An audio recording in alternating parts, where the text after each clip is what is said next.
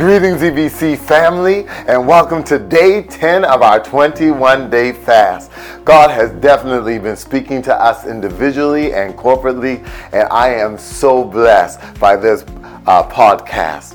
Today I have the honor of introducing us to the passage of scripture found in 2 Samuel chapter 5, 17 to 25. And my theme for this morning is ready, set, go. If you know anything about the life of David, you know that he was a man after God's own heart.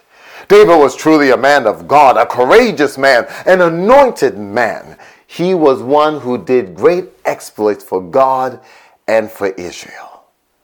And although this mighty man of God had his ups and downs, just like all of us, hear me, David's life is set forth as an example of what happens in the life of every believer when we move in our now time. You see, beloved, in 2 Samuel chapter 5, verse 17, we witness a pivotal moment in David's life. Anointed as king of Israel, David faces an immediate challenge as the Philistines sought to capture and destroy him.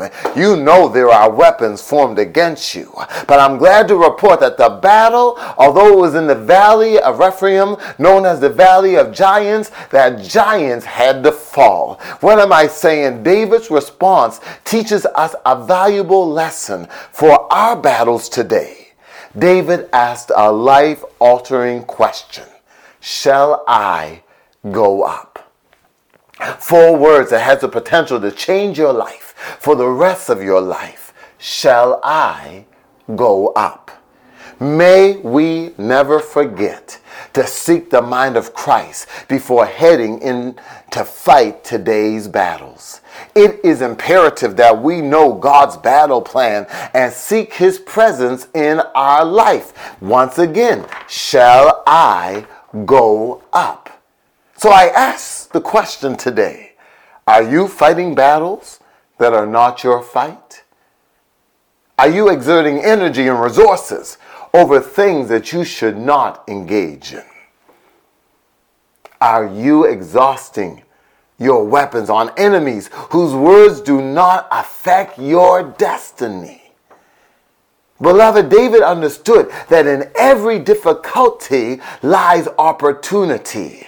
Rather than being overwhelmed, he sought God's direction through prayer. When faced with challenges that seems like giants, do we, like David, turn to God in prayer for strategic guidance? David didn't impulsively attack the enemy. He sought the best line of approach, asking a life-altering question: shall I go up? How often do we, during our worries and fears, our battles and storms, how often do we seek the mind of Christ before engaging in today's battles? This time David was to simply wait for the sound in the mulberry trees. And I'm glad to report that when David heard the wind moving through the mulberry trees, he knew, he was convinced and convicted that it was now time to get stirred up, advance, get on with the battle, and win the victory. Well, my brothers and sisters in Christ and creation, I'm convinced that when we hear the wind blowing, we too shall see the victory. You see, we will win no battles without the sound in the mulberry trees.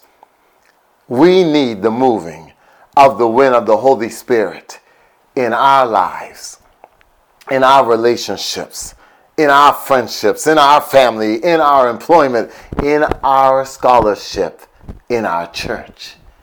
Might I remind you of Zechariah chapter 4, verse 6. The prophet declared, not by might, nor by power, but by my Spirit, says the Lord of hosts. I encourage you today to take no steps without God.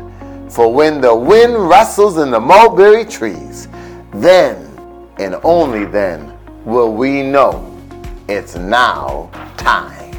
God bless you on this day 10 of our 21-day fast. Get ready, get set, let's go.